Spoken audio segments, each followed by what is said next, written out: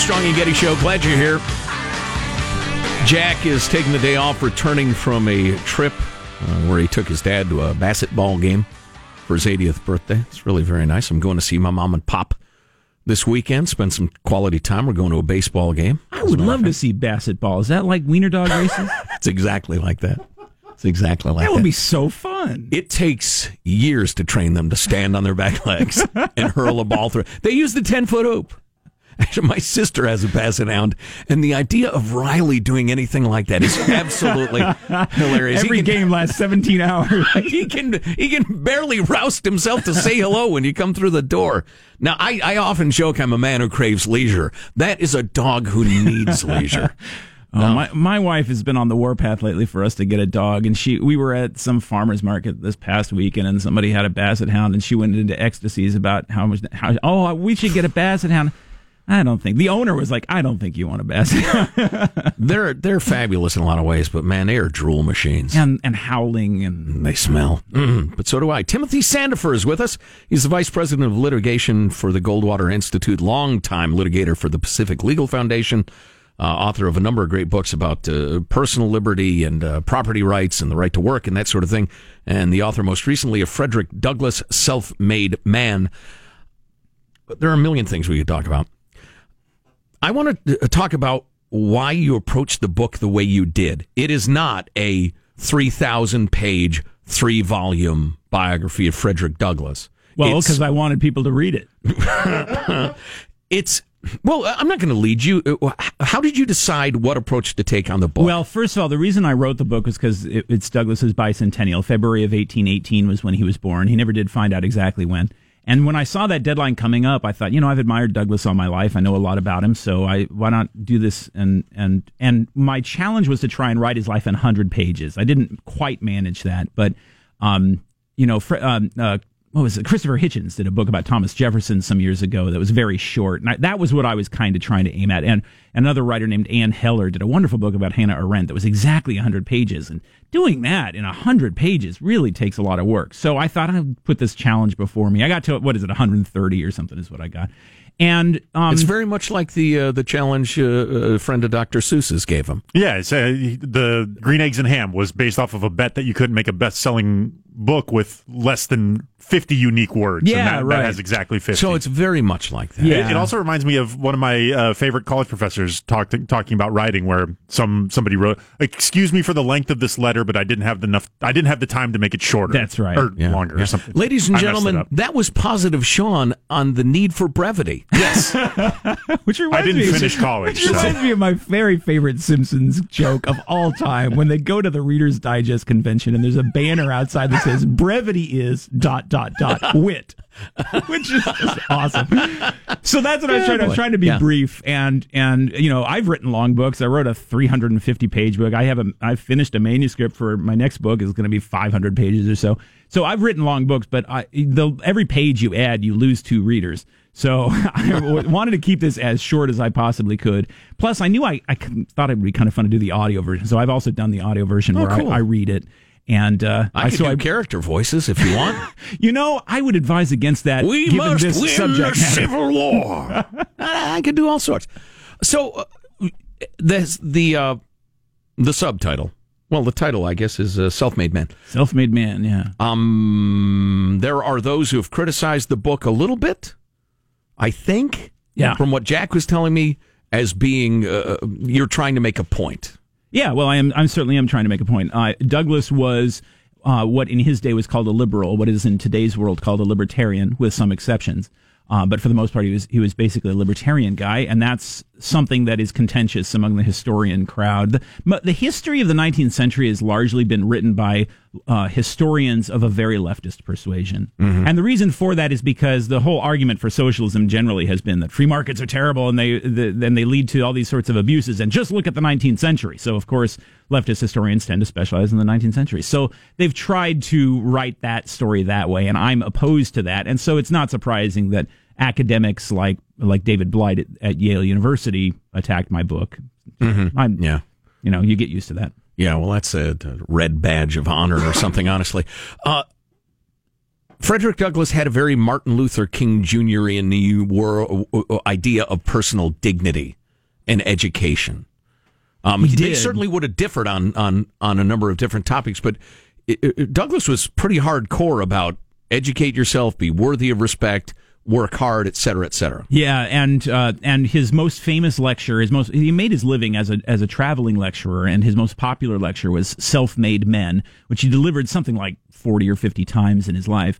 And it was basically, this is what you'd do in the evening without television, is you would go and see a famous speaker, and he would talk for an hour and a half, 2 hours or whatever. That was the evening's entertainment. And the subject of the speech is people who pulled themselves up by their bootstraps, the Benjamin Franklins, the Abraham Lincolns. Douglass was too modest to mention himself, of course, but it's an analysis of what it is that makes people self-made men. And he starts out by saying, there's no such real thing as a person who completely creates himself. You're the product of your family experiences and all the things that happen to you in life.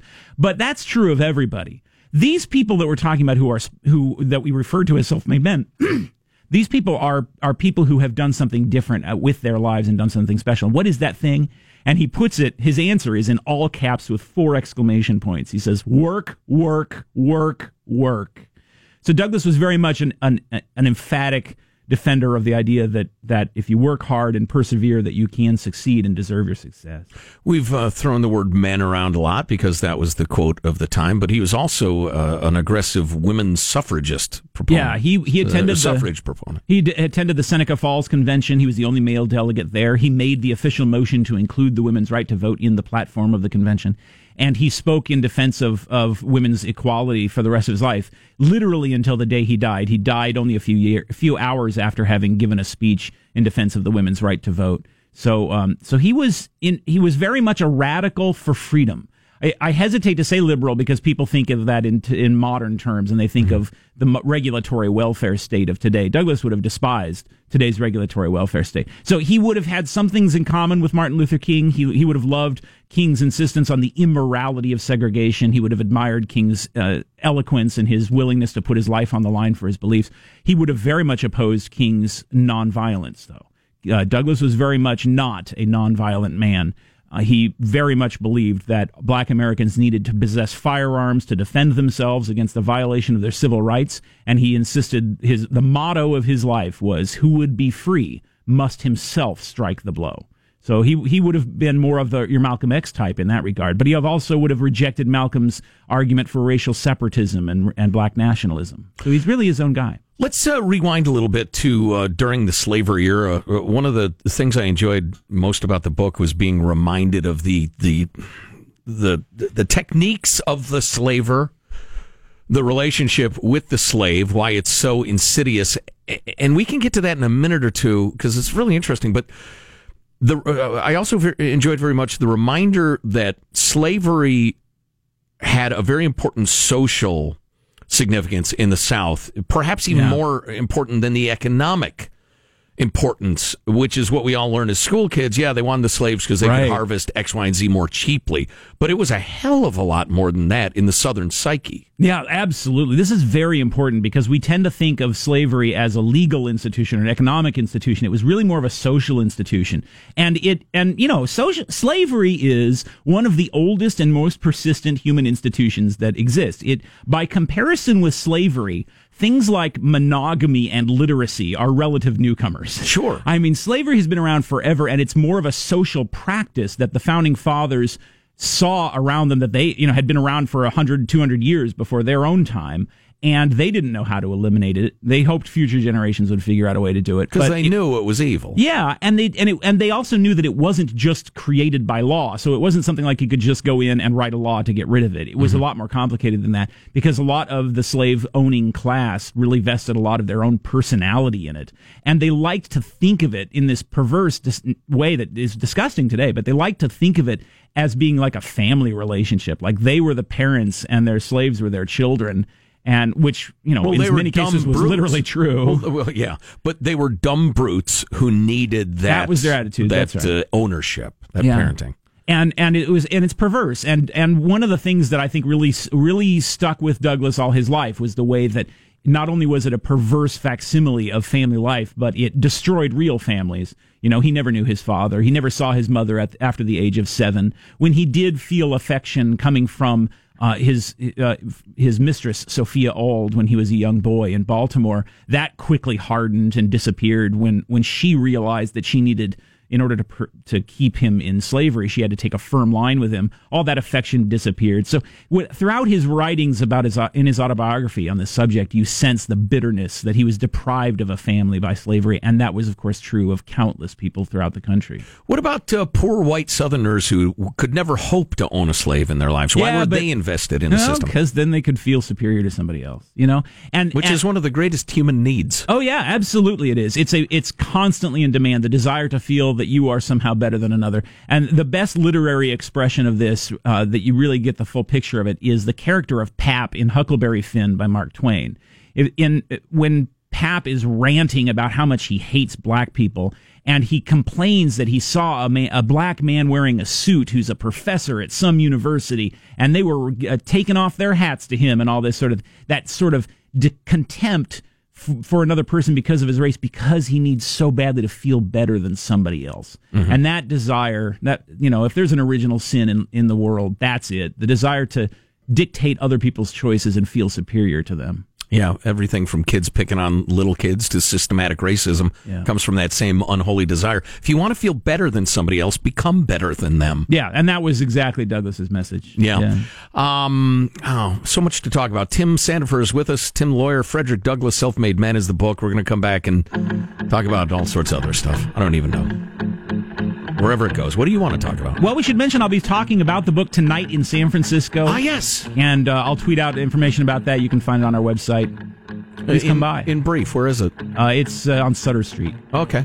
All right. At 6:30. Okay. Join us. All right, yeah, we'll tweet out all the information in the next couple of minutes and post it at ArmstrongandGetty.com. So hang around. More to come. Armstrong and Getty Show. Armstrong and Getty. The conscience of the nation.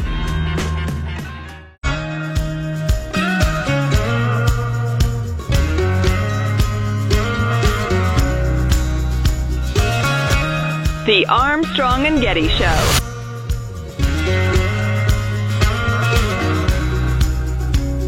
It's the Armstrong and Getty Show. There's so much good stuff we could be doing. Sean did a great job of getting tons and tons of tape ready for the show. We're not going to get to much of it, honestly, because, Tim the lawyer is here in studio, and we're having a hell of a good time. Hope you are, too. Timothy Sandefur is the vice president for litigation at the Goldwater Institute, author of Frederick Douglass, Self-Made Man. Co-author with your wife Christina of Property Rights in the 21st Century, and I'll be giving a talk tonight in San Francisco about the Frederick Douglass book, and then this weekend in Seattle, Christina and I are keynoting the Coalition for Property Rights convention up there in Seattle on Saturday. I think it is this weekend, and we'll be talking about the Cornerstone book. And if anybody wants to learn more about that, go to proprights.org. Find out more information. And I'm sorry, what's the proper title of the book? That book is Cornerstone of Liberty, Property Rights in 21st Century America. Right. One of your theses your thesis is that property rights are not like a secondary, third-level right behind freedom of speech, but they are fundamental to liberty. Without property rights, can we have liberty? No, absolutely not. Liberty is really, in a sense, is all made up of property rights. My right to own my own self, to own my own mind, to own my own body. I mean, we were just talking about Frederick Douglass. He would open speeches sometimes by saying, "I stand here before you as a thief. I stole this head and these limbs and these arms and these legs and ran off with them and stole them from my master." And the absurdity of saying that a person doesn't own himself was what he was highlighting there. Mm-hmm. Well, freedom of speech just means you own your ideas and you have the right to express them. Freedom of religion means that you own your own conscience and you have the right to worship as you choose. Freedom, all the freedoms that you think of, you can reduce down to some property right in some way, or either that, or you're thinking of freedom wrongly. Mm-hmm. So, yeah, property rights is an essential aspect of what it means to be a free person. So, and just for the numbskulls listening, you're not in favor of, like I have water that kind of drains through my yard. I live at the bottom of a hill. I used to live at the top so I could look down on people. I've decided to humble myself. I live at the bottom of a hill. You're not in favor of me dumping 50-gallon vats of mercury into the water because that's my yard and I can do anything I want with it. Of course not. In fact, that's what's great about property rights is that property rights entitles the abused neighbor to fight back when something like that happens. If I don't own my property, then what recourse do I have if somebody comes and dumps a bunch of mercury on my land? What property says... The brave bureaucrat will stand up for me, right. Tim. That's right, exactly. The brave and noble bureaucrat. Which is why the most polluted places on the earth are the places where the government has the most power. The most polluted place on the earth is the former Soviet Union because there were no property rights, and so there was nobody to stand up and say no about pollution. The government just decided to pour pollution in here and there, and you have these horrible dead zones in Russia and in Siberia and so forth as a result of that. Or look... in any example that you care to name, look at Hawaii. The environmental degradation in Hawaii, Ko'olave, that was attacked, that was just used as a firing range by the United States Navy, or the extinction of animals there. The extinction of the o'o bird in the 19th century was caused by the fact that the Hawaiian royalty just wanted the bird for its feathers and hunted it to extinction, destroyed the forests in order to grow sandalwood. I mean, you take any example you care to name, government is by far the worst polluter in the history of humanity. Tim Sandefur with us. Tim, what are you working on these days? Well, actually, Monday I have to go do some depositions in a case that we're doing in Arizona. One of the things that the Goldwater Institute is focused on is enforcing the rights that are protected by state constitutions. We often talk about the federal constitution, and we forget that state constitutions also provide constitutional protections. And one of the most important of these is the gift clause, which is a rule that says the government is not allowed to give away taxpayer money to private enterprises. It's just part of a fight on that very topic, but go on. Corporate welfare is illegal in most states in this country, and most people don't know it. So we go to court at the Institute to enforce the gift clause in many states. We're doing cases in Texas, New Jersey, Illinois, and we're doing this case down in the Tucson area where the government has decided to boost tourism by giving $15 million of taxpayer money to a private company that's supposed to take tourists on rides to the stratosphere in specially modified weather balloons. Wow! At a cost of $75,000 per ticket. What? Meanwhile, the average income in the county is half of that. So the government is I'd literally... like to do it, but not for 75 gur. Sorry, back to you. Literally taking from the poor and giving to the rich. And this company, by the way, has never successfully launched a balloon. They recently, that seems like a hurdle. They recently did launch a balloon, but it exploded on takeoff. Fortunately, nobody was hurt. But now taxpayers are on the hook for the repairs to the infrastructure that was caused by this exploding balloon. We affectionately refer to this project as the balloon doggle. The idea is supposed to be that it'll encourage economic development in the county and stuff, and really what it is just another example of corporate welfare being overseen by government bureaucrats who think they know better than you do how to spend your money. And that's the kind of project that we do a lot of. We're doing another case on that exact same issue in another city. Well, just in Arizona very briefly, I'd like to point out that I am equal to that company in terms of number of stratospheric balloons launched. We are neck and neck. Well, all you have to do is fill out a form and go approach the bureaucrats and know somebody. That's what it really is. Is it's cronyism? Do you know somebody in the government so that you can get a special handout because your business is going to improve the economy, and the typical sorts of excuses.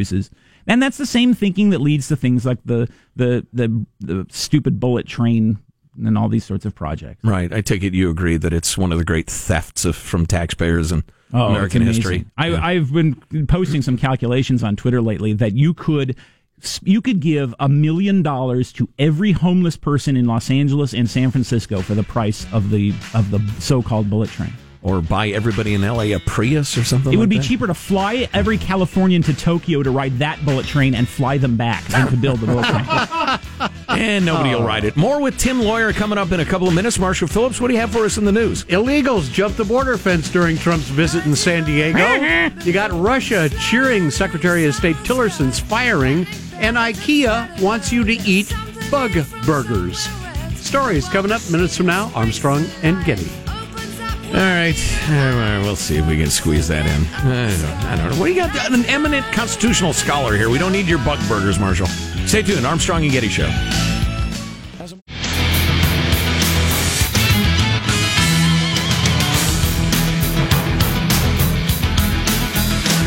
A quick quick roundup of the news headlines, and then we'll get back to a conversation with Tim Sandefur. Marshall Phillips. President Trump leaving Los Angeles after checking out the border wall prototype, speaking to the troops, attending a Republican fundraiser. While he was looking at the border walls, Trump was warning we really need an impenetrable wall because for illegals, getting over the top is easy. These are like professional mountain climbers. They're incredible climbers.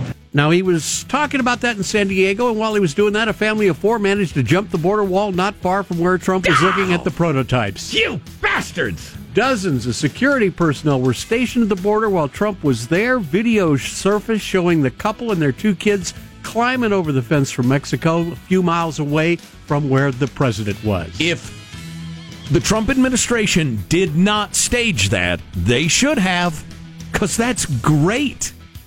That's great. It's like the burglar alarm guy is over at your house in your living room trying to sell you a system, and a guy busts in your house right then. Come on. Russia, hoping for a better relationship with the U.S. following the firing of outgoing Secretary of State Rex Tillerson.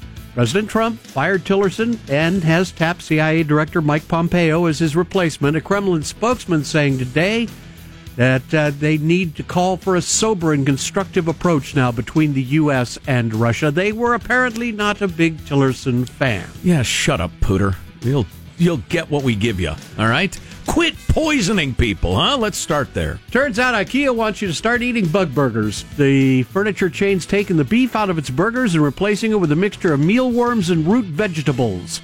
These special burgers are part of what the chain has dubbed the fast food of the future. In other words, it's healthy and sustainable. It's one of the 5 new menu items that also include a dogless hot dog, which is made with dried and glazed baby carrots instead of meat. Dogless hot dog? Dogless you mean meatless? Hot dogs don't have dog in them. I'm using their explanation, their description. That's quotes there. Yes. My apologies. There you go. Where do you get your hot dogs? Anyway, the bun is not from there anymore. Yeah. Well, I don't know about you, but I'm disappointed. I've never eaten a hot dog again. I assumed that it was. That's why they called it You that. lied to. The bun is made with spirulina or microalgae and is literally green. Check out IKEA for these new bug burgers and dogless hot dogs. I could see eating one of those burgers just because it's a nice wrestling match between my rational mind and my irrational mind. Right. And I like my rational mind to win. So I'd go in there, I'd tell myself it's protein on a molecular level, blah, blah, blah. There's absolutely nothing wrong with it. Right. Zib-a-dab-a-doo. And I would chew it down. I would try not to gag. And if it's really, really tasty, you might have a second one. Well, that's just the problem. What if you liked it? Well, that would be a leap forward intellectually. I'd be chewing very carefully, trying to feel for any sort of exoskeleton. God dang, that sounds gross. World-renowned physicist Stephen Hawking has passed away. He died at the age of 76. His contributions to science span more than 4 decades. Hawking, famous for his work on black holes, cosmology, and quantum gravity. He also wrote a number of books on those subjects, including the 1988 bestseller, A Brief History of Time. NASA tweeting, quote, "May you keep flying like Superman in microgravity, as you said to astronauts on the space station in 2014. In 2007, I was lucky enough to experience microgravity on a zero-G flight. For me, this was true freedom. People who know me well say that my smile was the biggest they'd ever seen. I was Superman for those few minutes." There you go. Superman and microgravity. That's a wrap. That's your news. I'm Marshall Phillips, the Armstrong and Getty Show, the conscience of the nation. Good job, Squawky. Way to stand up for freedom. Here's my question for you super high-level physics guys, and I know you can't answer it. So you build some sort of super collider out in the middle of Sweden or wherever, and you run electrons at each other, or you don't. You claim you do. And then you claim, yeah, we ran these 2 electrons into each other. Yeah, that's what we did. Yeah. And, we captured some sort of new particle. It jumped right over there. We got a picture of it. Look, and, it's some squiggle or something. How the hell do I know what you're doing over there? You might be making up the whole thing. You might be running roller derby in that big collider circle thing, and none of us would ever know. We managed to transport material across time. Did you? How am I going to prove that? How am I going to disprove that? All you have to do is do the math. They show you their math. Just do the math and you'll see. Great, yeah. We got it right here. And I'll explain why February has only 28 days to my dog this afternoon and watch his look of comprehension. All right. Tim the Lawyer is with us. We're going to have a nice long segment to end up the show with Tim Sandefur from the Goldwater Institute talking about his book, Frederick Douglass, Self-Made Man, and all sorts of topics of interest. Stay with us. It's the Armstrong and Getty Show. Armstrong and Getty. The conscience of the nation.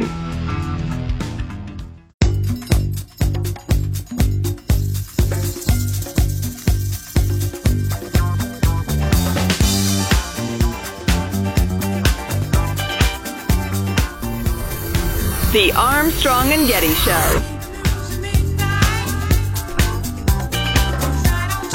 Michael, you know I prefer my Bee Gees pre-disco, but I will accept this.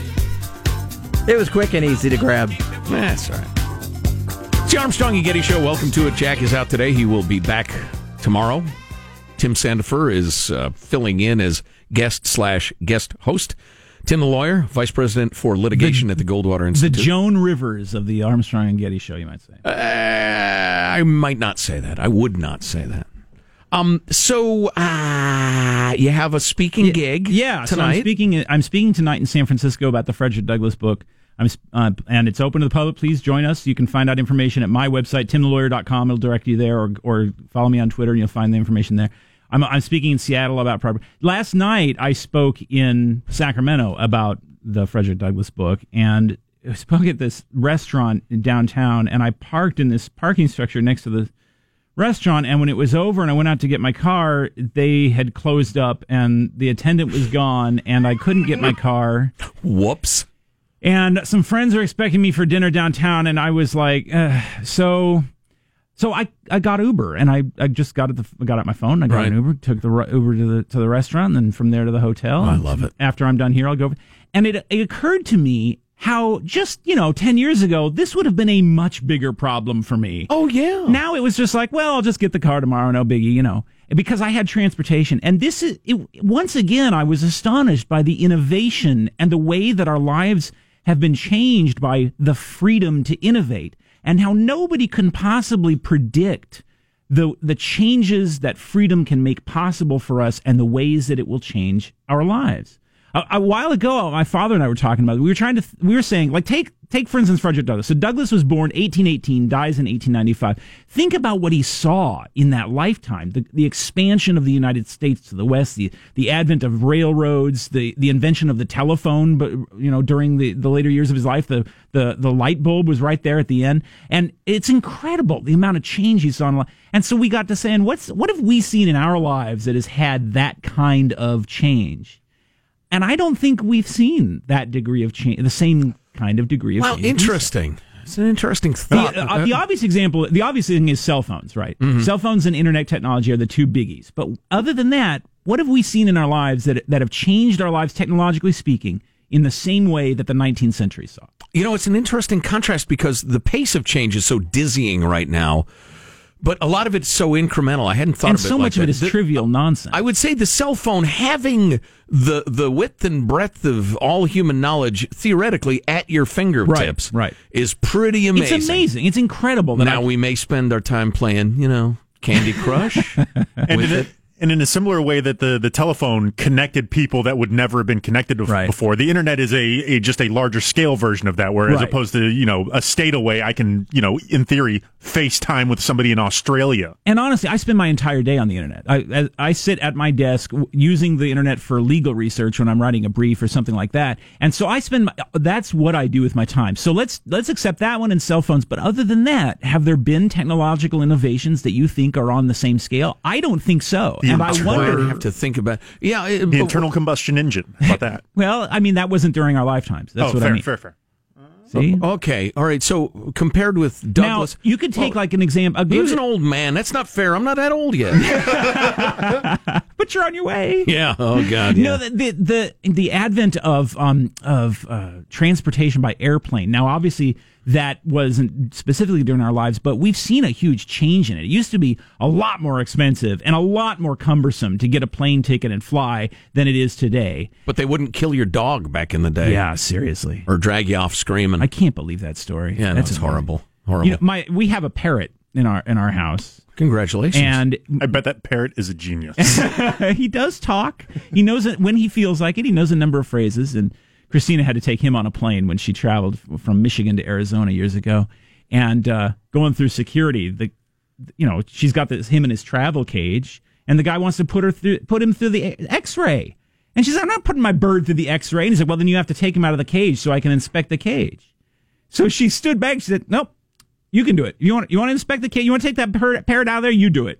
Wow! And the guy said, "Does he bite?" And just then, the parrot, Jackson is his name. He says, "Good boy." And the TSA guy says, "Well, if you're a good boy, you can go." Oh my God! Hilarious. But now, is he named? Why is he named Jackson? Well, at the time, my wife was interested in Andrew Jackson. And his obscene parrot? So she's a libertarian and a little bit of a nerd, and so she liked the fact that Jackson was opposed to the National Bank and so forth. She has since reconsidered, as she should have, her views on Andrew Jackson, and we both are not admirers of Jackson, but that the name stuck on the parrot. I thought it was in honor of his famously obscene parrot. Did he have an obscene parrot? He had a parrot that he taught many obscenities. Well, I can't teach this parrot a damn thing. Well, the parrot allegedly had to be removed from his funeral because it would not stop spouting the obscenities. Well, that's fantastic. I wish I could teach. Genocidal lunatic had taught it. That's the thing. I wish I could teach this parrot. After I saw the Minions movie, I thought it'd be really funny to teach the parrot to say banana. I have spent hours of my life standing next to this bird cage saying banana, banana, banana at this bird. And he just looks at me, and finally he'll go, I love you. But I have no idea why are you trying to teach me the name of a random fruit. Absolutely. Weirdo. My sister and her late husband had a bird, an African gray, I do believe, a parrot, that was a shocking mime. Oh, they're incredible. I stayed over one night, and I heard her talking. And this is the girl I grew up with. This is my sister. Yeah. And I thought, I swear to God, she was going to be at work by now. Right. And I walked out, and there's nobody there but the parrot. And I mean, it was perfection. Yeah. Well, this one, our parrot is a blue crayon conure. He's not that good. He's not a good mimic or anything. But he does some fun things, but I can't teach him to say banana. It drives me out of my mind. Wow. We were supposed to be talking about technological innovation. Of our time. We're supposed to be talking about technological innovation and how freedom is good for society and so forth. And some animals can talk. Is where we went. You were talking about the advent of the train travel during Frederick Douglass's lifetime. I'm just gratified that Jerry Brown is still embracing the emergence of the train as a if you went back 100 years, Californians were scandalized at being ripped off by railroad companies, stealing their millions of tax dollars and giving them nothing. And here we are doing exactly the same. This is what happens when you don't know your history. And Californians definitely don't know their history. Is this just a giant exercise in irony? Because that was the greatest scandal of early California, was the railroad barons. The reason we have the Constitution we have today. California runs on the 1878 Constitution, which was written as the result of the scandals over the railroads ripping off Californians. They held a special constitutional convention to write a new state law that would prohibit this kind of abuse. And here we are again. Nobody cares. It just continues. And, of course, the train's never going to be built. It's never going to be finished. But in the meantime, lots of cronies are going to get a lot of tax dollars and call it creating jobs. Right. It's very frustrating. They're already getting tens of millions of dollars. Yeah. It will be eventually, if the thing is built, and it won't be, it'll be well over $100 billion, probably nigh on $200 billion, for a train no one, relatively speaking, will ever ride. Well, this is what gets me up in the morning and gets me drinking at night. Armstrong and Getty are getting ready for Final Thoughts. I do love the old songs. Here's your host for Final Thoughts, me, Marshall Phillips. What's your final thought? Well, I am truly off to pay the price of freedom this afternoon. I'm meeting with my tax guy. Oh, boy. Don't get me started. Michelangelo, your final thought for us. Yeah, Tim's book, Frederick Douglass, Self-Made Man, is 143 pages. A huge book. I'm waiting for the Cliff Notes or Hallmark TV movie. Now, about 30 pages is notes. They're optional. Oh, okay. Positive Sean, your final thought? Yeah, I'm still stuck on the idea of basset hounds attempting to play the sport of basketball. I will be trying to put a league together and starting an Instagram page. Sean, you can have that one for free. From the fertile mind of me, Joe Getty. Tim Sandefur with a special honorary final thought. Tim? My final thought is a quotation from Frederick Douglass. What shall be done with the 4 million slaves if emancipated? Our answer is do nothing with them. Mind your business and let them mind theirs. Your doing with them is their greatest misfortune. As colored men, we ask only to be allowed to do with ourselves. Let us stand upon our own legs, work with our own hands, and eat bread in the sweat of our own brows. My final thought is what he said. Read the book. It is so good. Buy it for your kids. It will be a formative period of their lives reading this book. I mean, if they're like 6 years old, buy it and hold on to it for them. But buy a copy, donate it to your local library, etc. I've already done that because I'm a good person. There we go. Now I feel good enough about myself to get through the day. How much time do we have, Michael? About another 20 seconds before the music starts. Why is it so long today? I tried to time it out knowing that Jack wasn't going to be here, but I'm not good at math. Well, good. Well, okay. That is a disarmingly, self-effacing statement, so I will not kick you any further. Armstrong and Getty wrapping up another grueling 4-hour workday. So many people to thank, so little time. Thanks for Tim coming by. Absolutely. Thank you for listening. Go to ArmstrongandGettyRadio.com. The links we said you could find, that's where you can find them. If you see something we ought to be talking about, send it along. Y'all do a great job on that. We can't see everything, can we? ArmstrongandGetty.com. Jack will be back tomorrow. God bless America. This is a historic act of devastating incompetence. I will not sugarcoat this. This is a disappointing day for us. Big mistake, but not too bad. The fun level in this room is at an 11 right now, and that brought it down. The ride is over. The time for the clowns and the acrobats and the dancing bears has passed. Get away from here. Get. We apologize for our stupidity, and we really hope you forgive us for what we've done. Thank you, and good night. But the show's over. What? Bye-bye. Just like the land, air, and sea, we may even have a space force develop another one. Armstrong and Getty, the voice of the West.